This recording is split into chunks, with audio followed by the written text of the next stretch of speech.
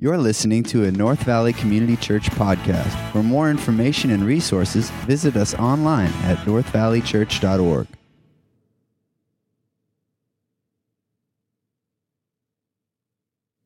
All right. Well, hey, didn't the worship team do an incredible job? Can we celebrate them?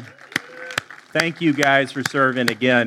This church is so talented, so many gifts and skills and abilities, and I think God's going to take this church a long ways. To Christ be the glory in the North Valley. Amen? Amen. Isn't that good? Well, hey, this morning, Pastor Jonathan is going to be preaching this morning. He's a gifted communicator and leader, and we're so excited. This week, I've spent a lot of time actually facilitating a lot of work on our projects, on our property. Had a team of architects in and actually coordinated. We have a partnership with Arizona Correctional Facilities Community Inmate Program. That's a mouthful.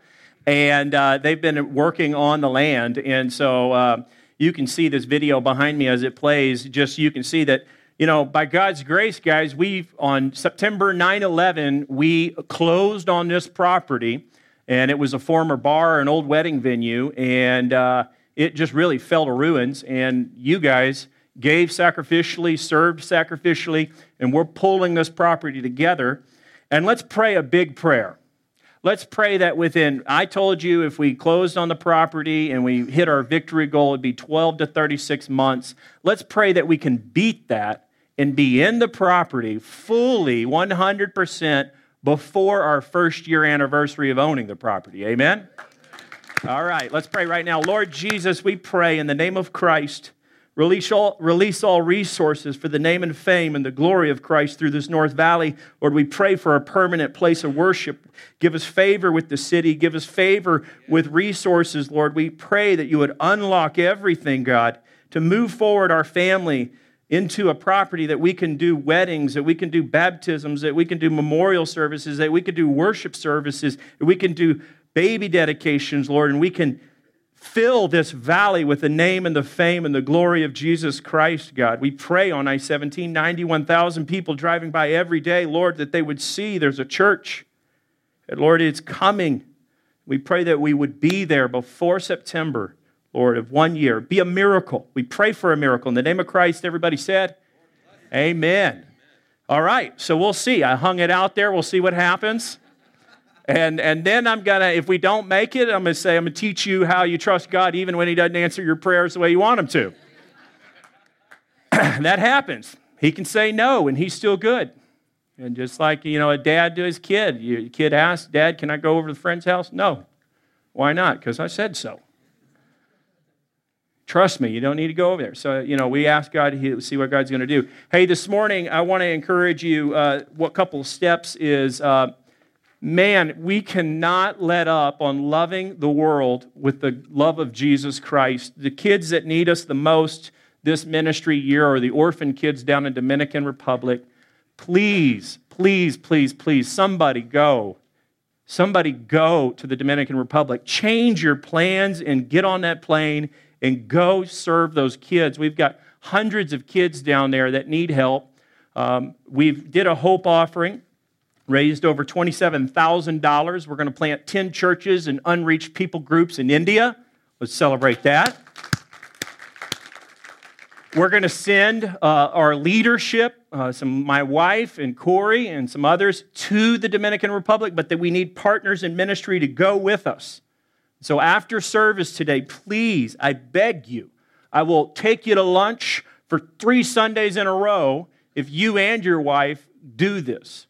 I'm going to be watching the kids. Some of you that got young kids, you're going to need to make a deal with each other and say, well, you're going to go, sweetie, and I'll watch the kids.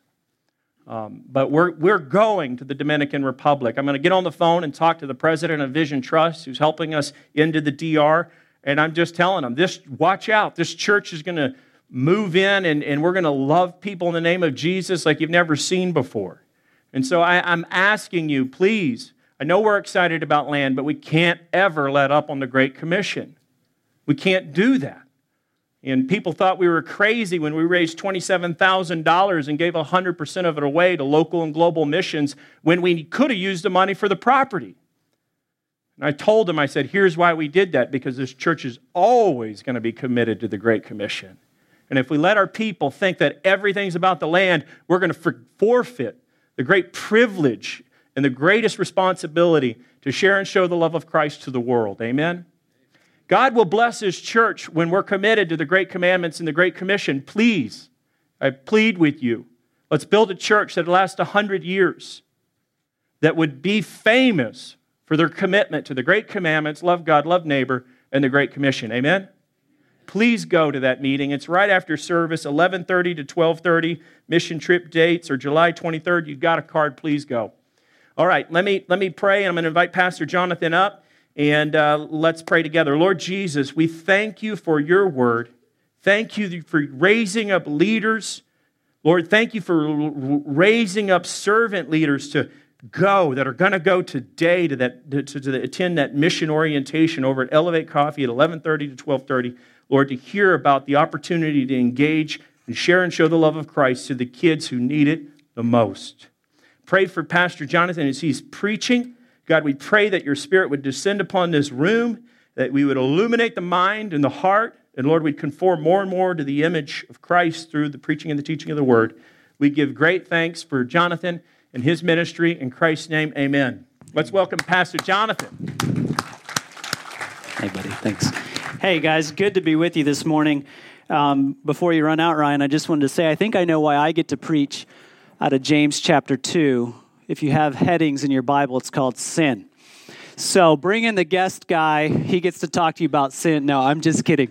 No, my privilege. Ryan has been spending a lot of time with a lot of different people, leaders this week to help position our church as we move forward. And so it's my privilege as his partner on this leadership team to be the relief hitter, if you will, or relief pitcher would probably be the better true sports analogy. But I'm excited to be here with you guys, and we're continuing in the book of James. And in this series, we've been talking about 12 habits of holiness. And so what we're talking about is modeling your life so that it reflects genuine faith and what that looks like. And so James hits certain topics, specific topics. So instead of just looking at the big picture of what it looks like for your life to line up with the gospel, he says, no, I'm going to dive deep into specific areas, and we're going to wrestle through what that looks like. And so today we're talking about impartiality for us as believers. And so here's what I want to do. I want to read us the whole chunk of Scripture. We're in James chapter 2. Verses 1 through 13. If you've got a Bible, go ahead and grab that, find it. If you've got a smartphone or device, I encourage you pull it up. The words will be on the screen as well. But here's what we're going to do. At North Valley, we love to show respect and honor to the Word of God. So I'm going to ask you to stand, and we're going to read this together. So again, I'm in James chapter 2, verses 1 through 13. We've got a chunk to work through today, but it's going to be amazing. So here we go. James chapter 2, starting in verse 1. James says, "My brothers, show no partiality as you hold the faith in our Lord Jesus Christ, the Lord of glory. For if a man wearing a gold ring and fine clothing comes into your assembly, and a poor man in shabby clothing also comes in, and if you pay attention to the one who wears the fine clothing and say, 'Hey, you sit here in a good place,' while you say to the poor man, 'You stand over there,' or 'Sit down at my feet,' have you not then made distinctions among yourselves and become judges with evil thoughts? Listen, my beloved brothers, has not God chosen those who are poor in the world to be rich in faith and heirs of the kingdom, which he has promised to those who love him? But you have dishonored the poor man. Are not the rich the ones who oppress you and the ones who drag you into court? Are they not the ones who blaspheme the honorable name by which you were called? If you really fulfill the royal law according to the scripture, you shall love your neighbor as yourself, you are doing well. But if you show partiality, you are committing sin and are convicted by the law as transgressors. For whoever keeps the whole law but fails in one point has become accountable for all of it. For he who said, 'Do not commit adultery,' also said, 'Do not murder.' If you do not commit adultery but do murder, you have become a transgressor of the law. So speak and so act as those who are to be judged under the law of liberty. For judgment is without mercy to the one who has shown no mercy. Mercy triumphs over judgment." Let's pray. God, thank you for this morning. Thank you that we're gathered here today. And God, it's no small task before us to read Scripture and ask the question, what does this mean for my life? How does my life need to change in order to line up to what we're reading today? God, as we've already heard, help us be not just hearers of the word, but doers as well. So that as the word, the truth of your scripture hits our ears, would it travel down into the depths of our soul, there transforming us, that our behaviors, our thoughts, everything about us would be different. God, we can't do this on our own. We need your Holy Spirit. So Spirit, be with us today. Be merciful in our lives today, but be active that we leave changed people. It's in Jesus' name we pray. Amen. Have a seat, friends. All right. So I was reminded of something this week as some of the greatest life lessons come from your kids. So I'm sitting down with my 5-year-old daughter, Natalie, and she loves to color. And so I had this great idea. I wanted to reach back into my childhood and do something fun with her. So I printed up those connect the dots pictures.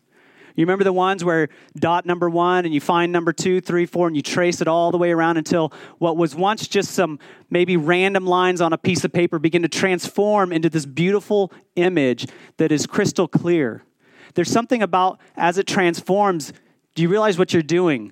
The guidelines to make the picture beautiful and whole are what you're adding into it. So it starts maybe just a general image that you kind of get what it is by looking at it, especially as adults. As you add the guidelines, as the boundaries are drawn in, you see very clearly what the picture is.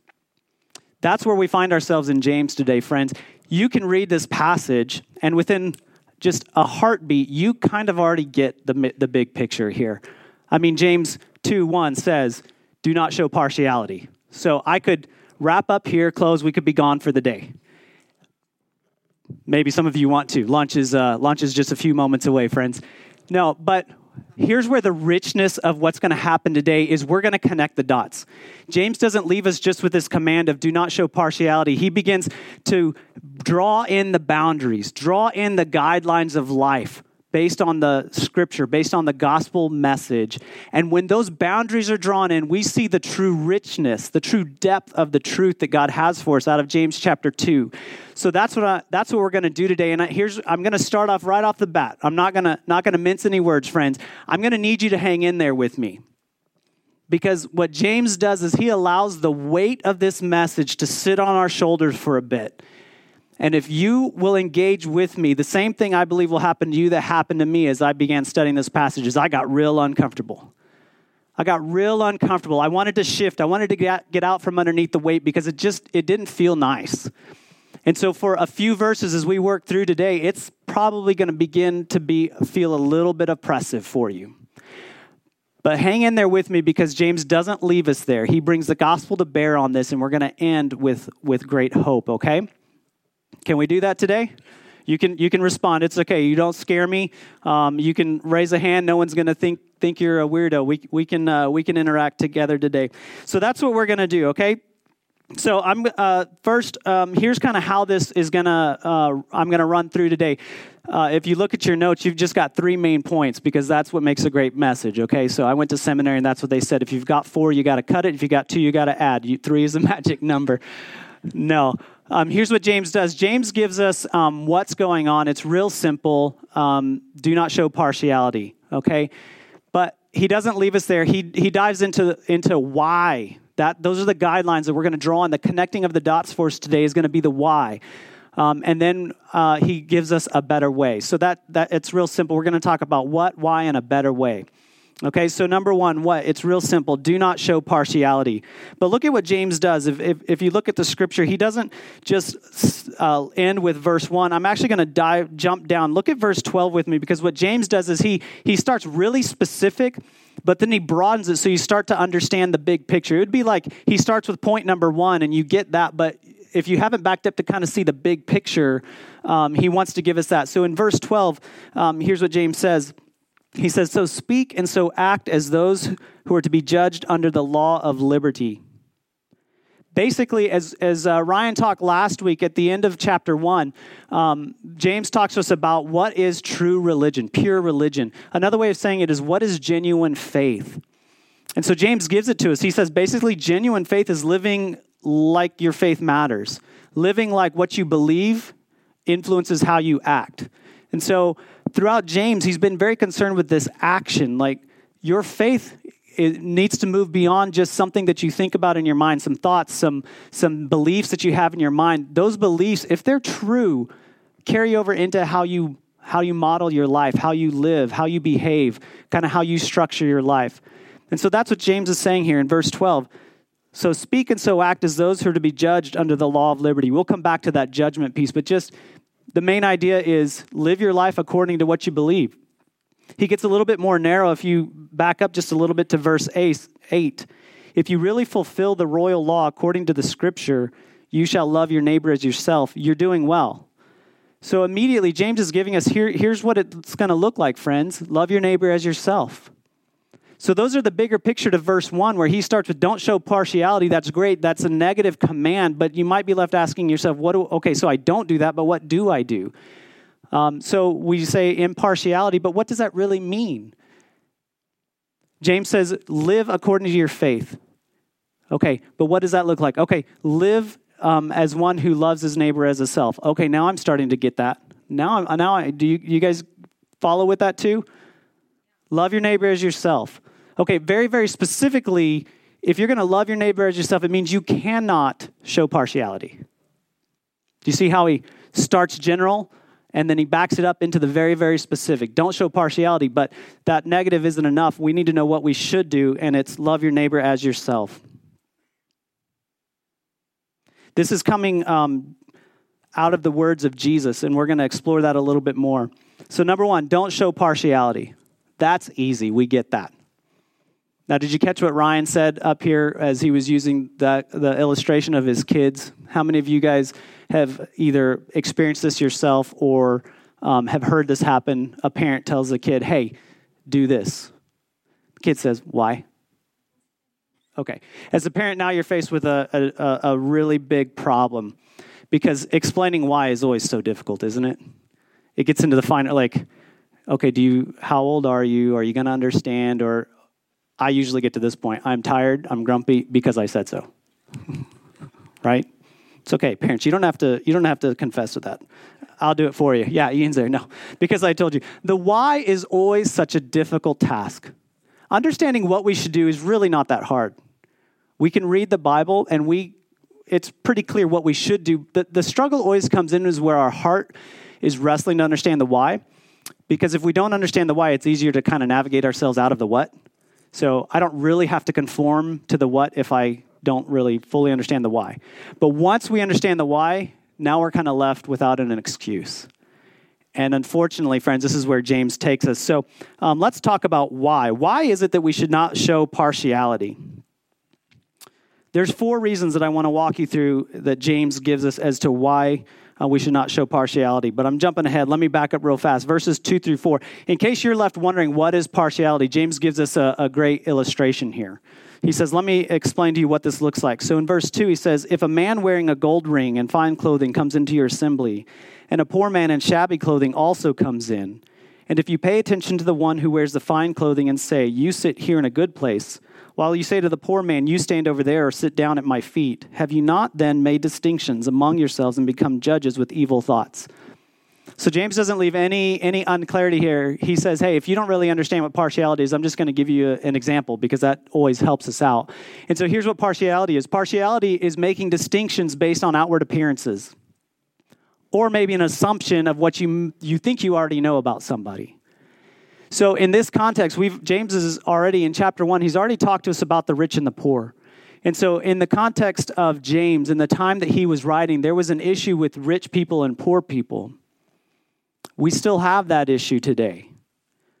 We actually have it in a broader context because now when we're talking about partiality, when we're making distinctions about people based on outward appearances, it covers the whole broad spectrum of anything. It can be ethnic differences. It can be socioeconomic differences. It can be education differences. It can be just flat out income differences. It can just be personality differences.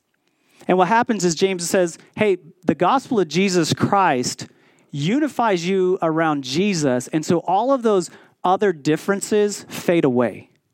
And so you're left with a new family that Jesus actually says is stronger than biological ties, the family of Christ. It's so strong, but what happens is there's this gathering of people that have in our eyes or the eyes of the world have these crazy differences, but we're unified around the gospel of Jesus Christ. And so James goes, hey, there's going to be a problem here. He gets it, and there is. We make distinctions based on outward appearances, or we make distinctions based on what we think we know about somebody. Maybe you don't jive with a certain personality, and so you don't really want to hang out with that person. You don't really want to respect or honor that person. You'd rather hang out with the people that are most like you. It's kind of a natural tendency. And so what James is not saying is that you can't hang out with people like you. You can't enjoy being around them. But he says the minute that you start drawing distinctions because you don't fit with them very well, we've got a problem. So let's look at the why. Why is it that we should not show partiality? What is so wrong with this? Let's look at verse 5. Actually, let's jump on to verse 6 and 7. I'm losing my place. Sorry. Partiality. Verse 5. Partiality is not in line with God's purpose. So from the Old Testament, we don't have time to get through all the verses, but from the Old Testament, God has chosen the poor to kind of thwart the ways of the world and show God's purposes in redeeming the world.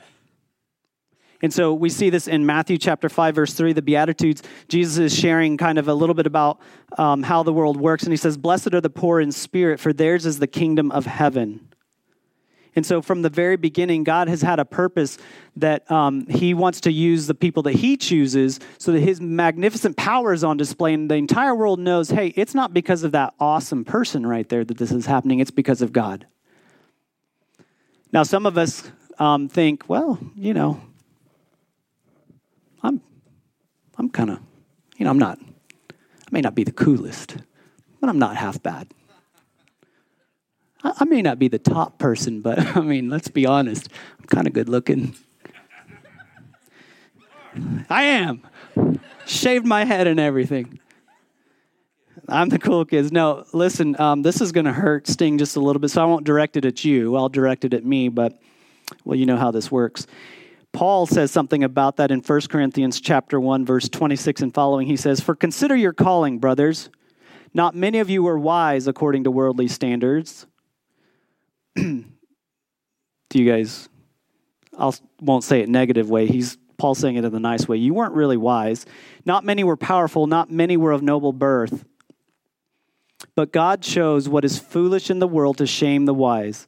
God chose what is weak in the world to shame the strong. God chose what is low and despised in the world, even things that are not, to bring to nothing things that are, so that no human being might boast in the presence of God. Thanks, Paul. I feel real good about myself. So if you call yourself a believer, if you follow Jesus Christ, Paul is so nice and kind and says, hey, you know, you're really not all that great. God is using you because you're actually not that great. This is not a great self-help speech today. No, friends, what God wants to do is display his wonderful glory. It's his purpose that he receives glory, not you. And so what God does in and through you is awesome and magnificent, but don't think it's because you're awesome and magnificent. Think it's because God is awesome and magnificent. That's the same thing James is saying here in verse 5. He says, "Listen, my beloved brothers, God has chosen those who are poor in the world." He chooses us not because we're great, but because he's great. And so partiality is a problem because what it does is if you are showing partiality to towards somebody else, you're essentially elevating yourself and saying, you're not worth my time. You're not worth my energy. I've got better things to do. There's other people that I need to be with. And God, and when we do that, James says, do you not get what God is doing? That God is saying, no, actually, I go after the poor and the oppressed. What did James just say pure religion is? What is genuine faith? Number 2, partiality is not in line with clear thinking. It's not in line with clear thinking. I mean, listen to what James says. He says in verse 6, "But you have dishonored the poor man. Are not the rich the ones who oppress you and the ones who drag you into court? Are they not the ones who blaspheme the honorable name by which you are called? I call this Hollywood syndrome. So James is saying, hey, listen, the very people that you're showing favor towards, the ones that you're kind of pining after. So this rich man comes in, and apparently in the assembly, the leaders or people were going, hey, come sit next to me. Come here, right here, the place of honor. Come sit right here. You go over there. Yeah, you kind of smell. You don't look like me. You're not like me. You hold that kind of job. That's like the Hollywood syndrome. Our world is so infatuated with Hollywood celebrities that have you seen those concerts, or maybe you've watched the Oscars? Have you seen the people pining just to get a touch of a Hollywood celebrity, and it's like gold was just placed in their hands? There's so much value there. Like, that's the person I want to be. I want to show honor and respect, and I want to show favor to that person. While we have orphans and widows and all sorts of problems in this world that people don't want to address, don't want to talk about. James says partiality is a problem because it's not in line with clear thinking. For the people in this day, they just totally missed it. They were so infatuated with the rich person. Friends, we do the same thing. Sometimes we get so infatuated with that person that has the big title, all those little letters before or after their name. And so when that person walks in the room, we get blinders like a horse, and we can't see anything else but that one person. And James says that's not good thinking. In this context, the rich people were the ones that were causing all the oppression. Do you remember how James starts out? Count it all joy, my brothers, when you meet trials of various kinds. Christians in this day were being persecuted and oppressed. And they're going back to those very people and saying, oh, come sit in the seat of dignity and honor. Partiality is not in line with clear thinking. Number 3, partiality is not in line with God's law. Let's take a look at verse 9 here. But if you show partiality, you are committing sin and are convicted by the law as transgressors. For whoever keeps the whole law but fails in one point has become accountable for all of it. Here's the problem. So far, we see that partiality is not in line with God's purposes. Partiality is not in line with clear thinking, but there's still kind of a little bit of wiggle room for us, for most of us. In our minds, we kind of think, well, okay, I kind of get that, James. I kind of get that, but, I'm sorry. I don't really want to be partial towards people. I don't want to show favor to the wrong people, but how bad is that? Like, really? It's not that bad. I didn't kill anybody yet, or hopefully ever. I didn't commit adultery. It's not that bad. And James says, it is so bad. It is so bad that very line of thinking is proof that you have a problem. And so he brings in the law and he says, if you break any part of the law, you're held accountable to all of it. It's not like grade school where if you make a 95% on the test, you're doing pretty good. You're okay. If you make 85, well, there's a bit more room for improvement, but you still pass. Maybe you make a 70. I still passed. I got through. God's law is not like that. There's no, I did most of it, so I'm pretty good. I got 70% right. Like maybe I didn't really hold in high regard that person that is a little bit from a different economic status than I am. And so, even though I didn't really jive with them, I didn't kill anybody, so I'm okay in God's eyes. That whole balance system, like my good outweighs my bad, or I've made a few mess ups. I get it, James, but James is saying, hey guys, listen, I know where your mind is going to go, and I'm going to go there before you get there. And where your mind gets there, I'm going to be standing right there, and I'm going to tell you guys, if you break any part of God's law, it's as if you've broken all of it. And so, but James, right before he says that, in verse 8, he points us to what we learn in the Gospels. A religious leader of the day approaches Jesus and says, hey, Jesus, can you basically summarize the law for me? And so, because the Old Testament is full of a lot of rules and guidelines, and so Jesus says, yes, I can do that for you. It's love God with everything that you have. And love your neighbor. But the guy thinks there's a little wiggle room. Who's my neighbor? Define that word for me, because if it's just the person next door, I'm okay, because guess what? You're probably living next to somebody that's like you. So it's not that hard to love them. And Jesus then goes on to tell a story that brings to light the fact that everybody's your neighbor. And so the wiggle room we thought we had just now got wiped away by Jesus. And he goes, love your neighbor as yourself. Love everybody. Even those in the story, it's the person that is most unlike the storyteller. And so we're faced with this hard task of now I am being held accountable to love everybody, even those that are most unlike me. And James says, and if you can't do that, that's partiality. If you can't receive anybody into your home, picture your home, if you can't receive anybody into your home and show them dignity and honor and respect as being a part of God's creation, not because they're like you, not because you jive with them, but just because they are God's creation. If you can't do that, this is a hard part, friends. This is the weight that James is helping us feel. If you can't do that, you're sinning. It's not just you need to change a little bit, you need to modify. He's saying your very thinking has caused you to be an evil judge. Your very actions and behaviors show and are proof that you have broken the law of God and are facing judgment. That's heavy. That's heavy on me, friends. That if I can't receive everybody on equal status and show everybody the same honor and dignity and respect, whether they're like me or not like me, whether they behave the way I want them to behave or don't behave that way, if I can't show them honor and respect and dignity as a human being, as a creation, one of God's creatures, then I am a sinner. James doesn't withhold any punches, does he? He just lets that weight sit because it's important. And so that's the last part of the why, is partiality results in judgment on you and on me.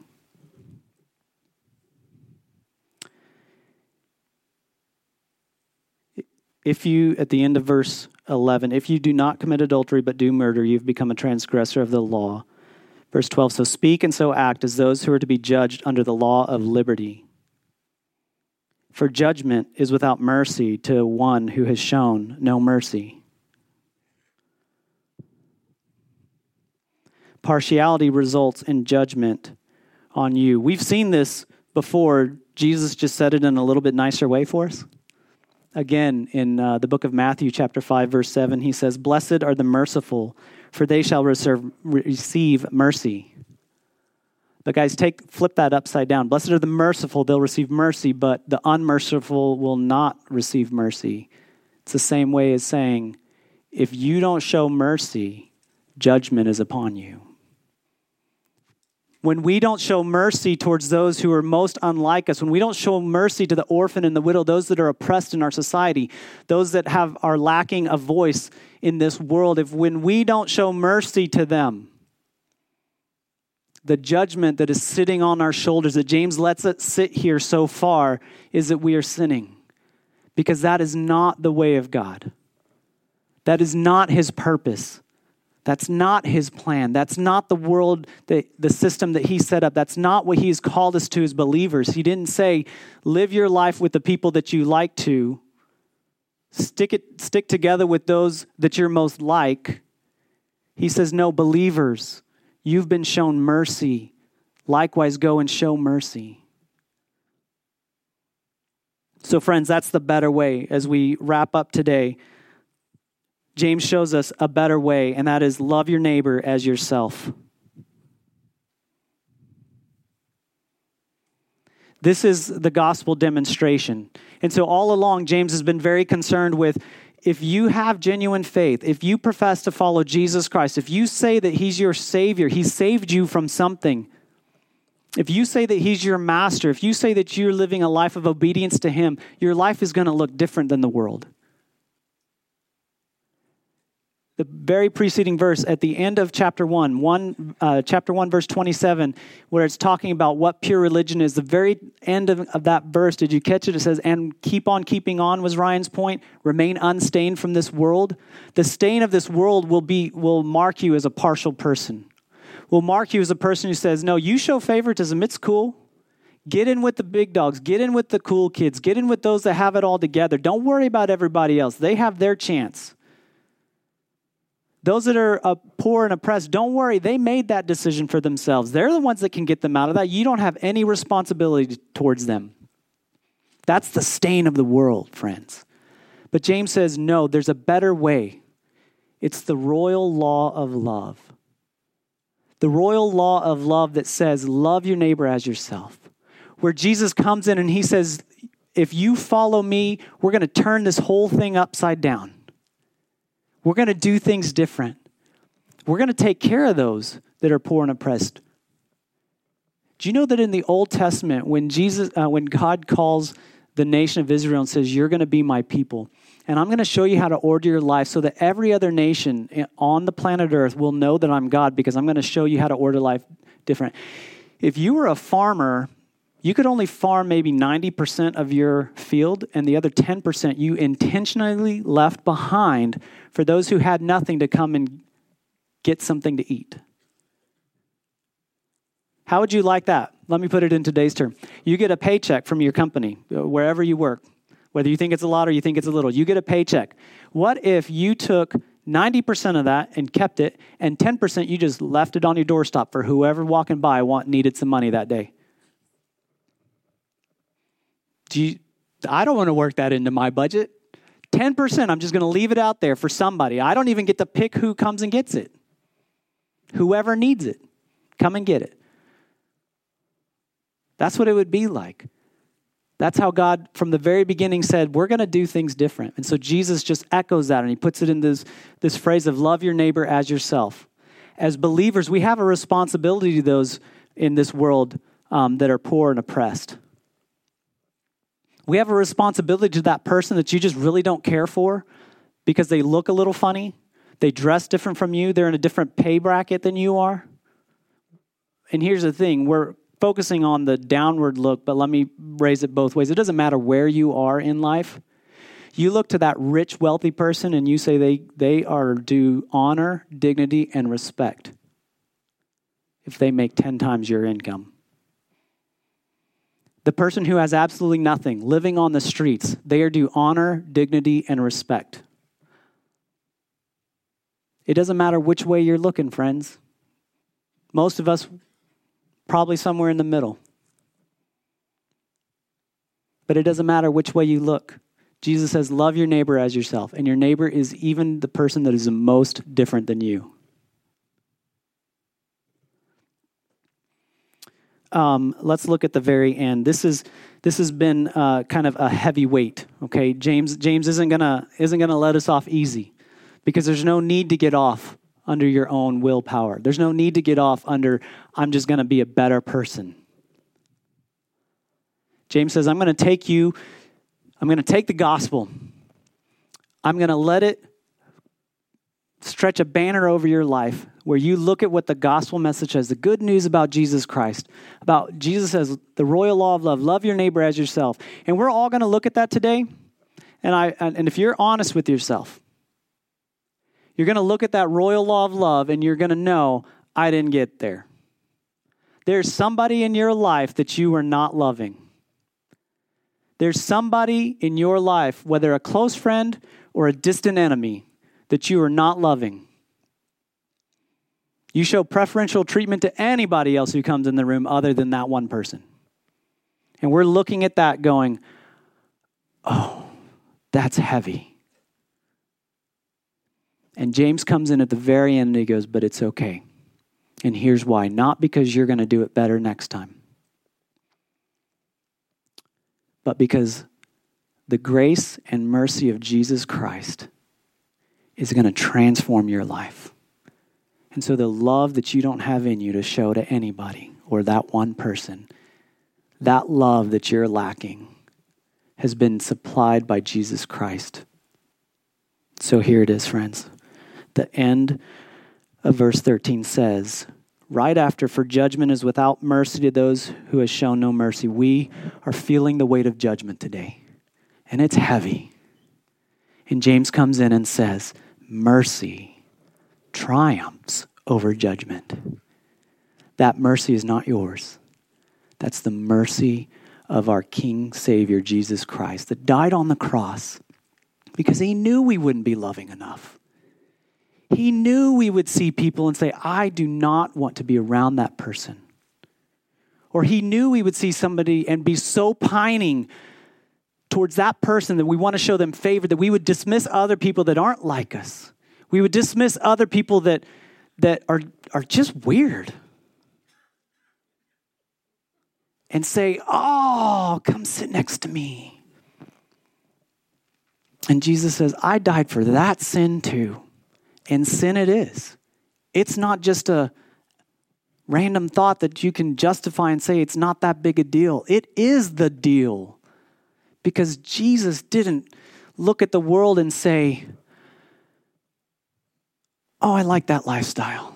That paycheck's pretty good. I can get some of that in my church. I like his clothes. That's a good looking gal right there. She's a great mom. Look at that dad loving his kids well. Those are mine. Come sit next to me. The rest of y'all go. Jesus says, you are my creation, and I love you so much that I'm going to give my life for yours. This is our great hope, friends. That the weight of judgment that we feel bearing down on us is triumphed by mercy. So we don't face that judgment. We face mercy. The mercy of Jesus Christ. Let me pray for us. God, thank you for this day that you have given to us. Thank you for James that doesn't make his message easy, because he's diving deep to the very point at which sin exists and says, that is sin. But then he picks our eyes up and points us to you, Jesus, and says, but there is mercy. Mercy to triumph over the judgment that we should face. So God, in these next moments, Spirit, would you infuse us with mercy? Would we feel the reprieve of mercy, that judgment has been bearing down on us, but reprieve is found in the mercy of Jesus Christ. In Jesus' name we pray. Amen. Thank you for listening. To become a supporter of North Valley Community Church, give online today at northvalleychurch.org.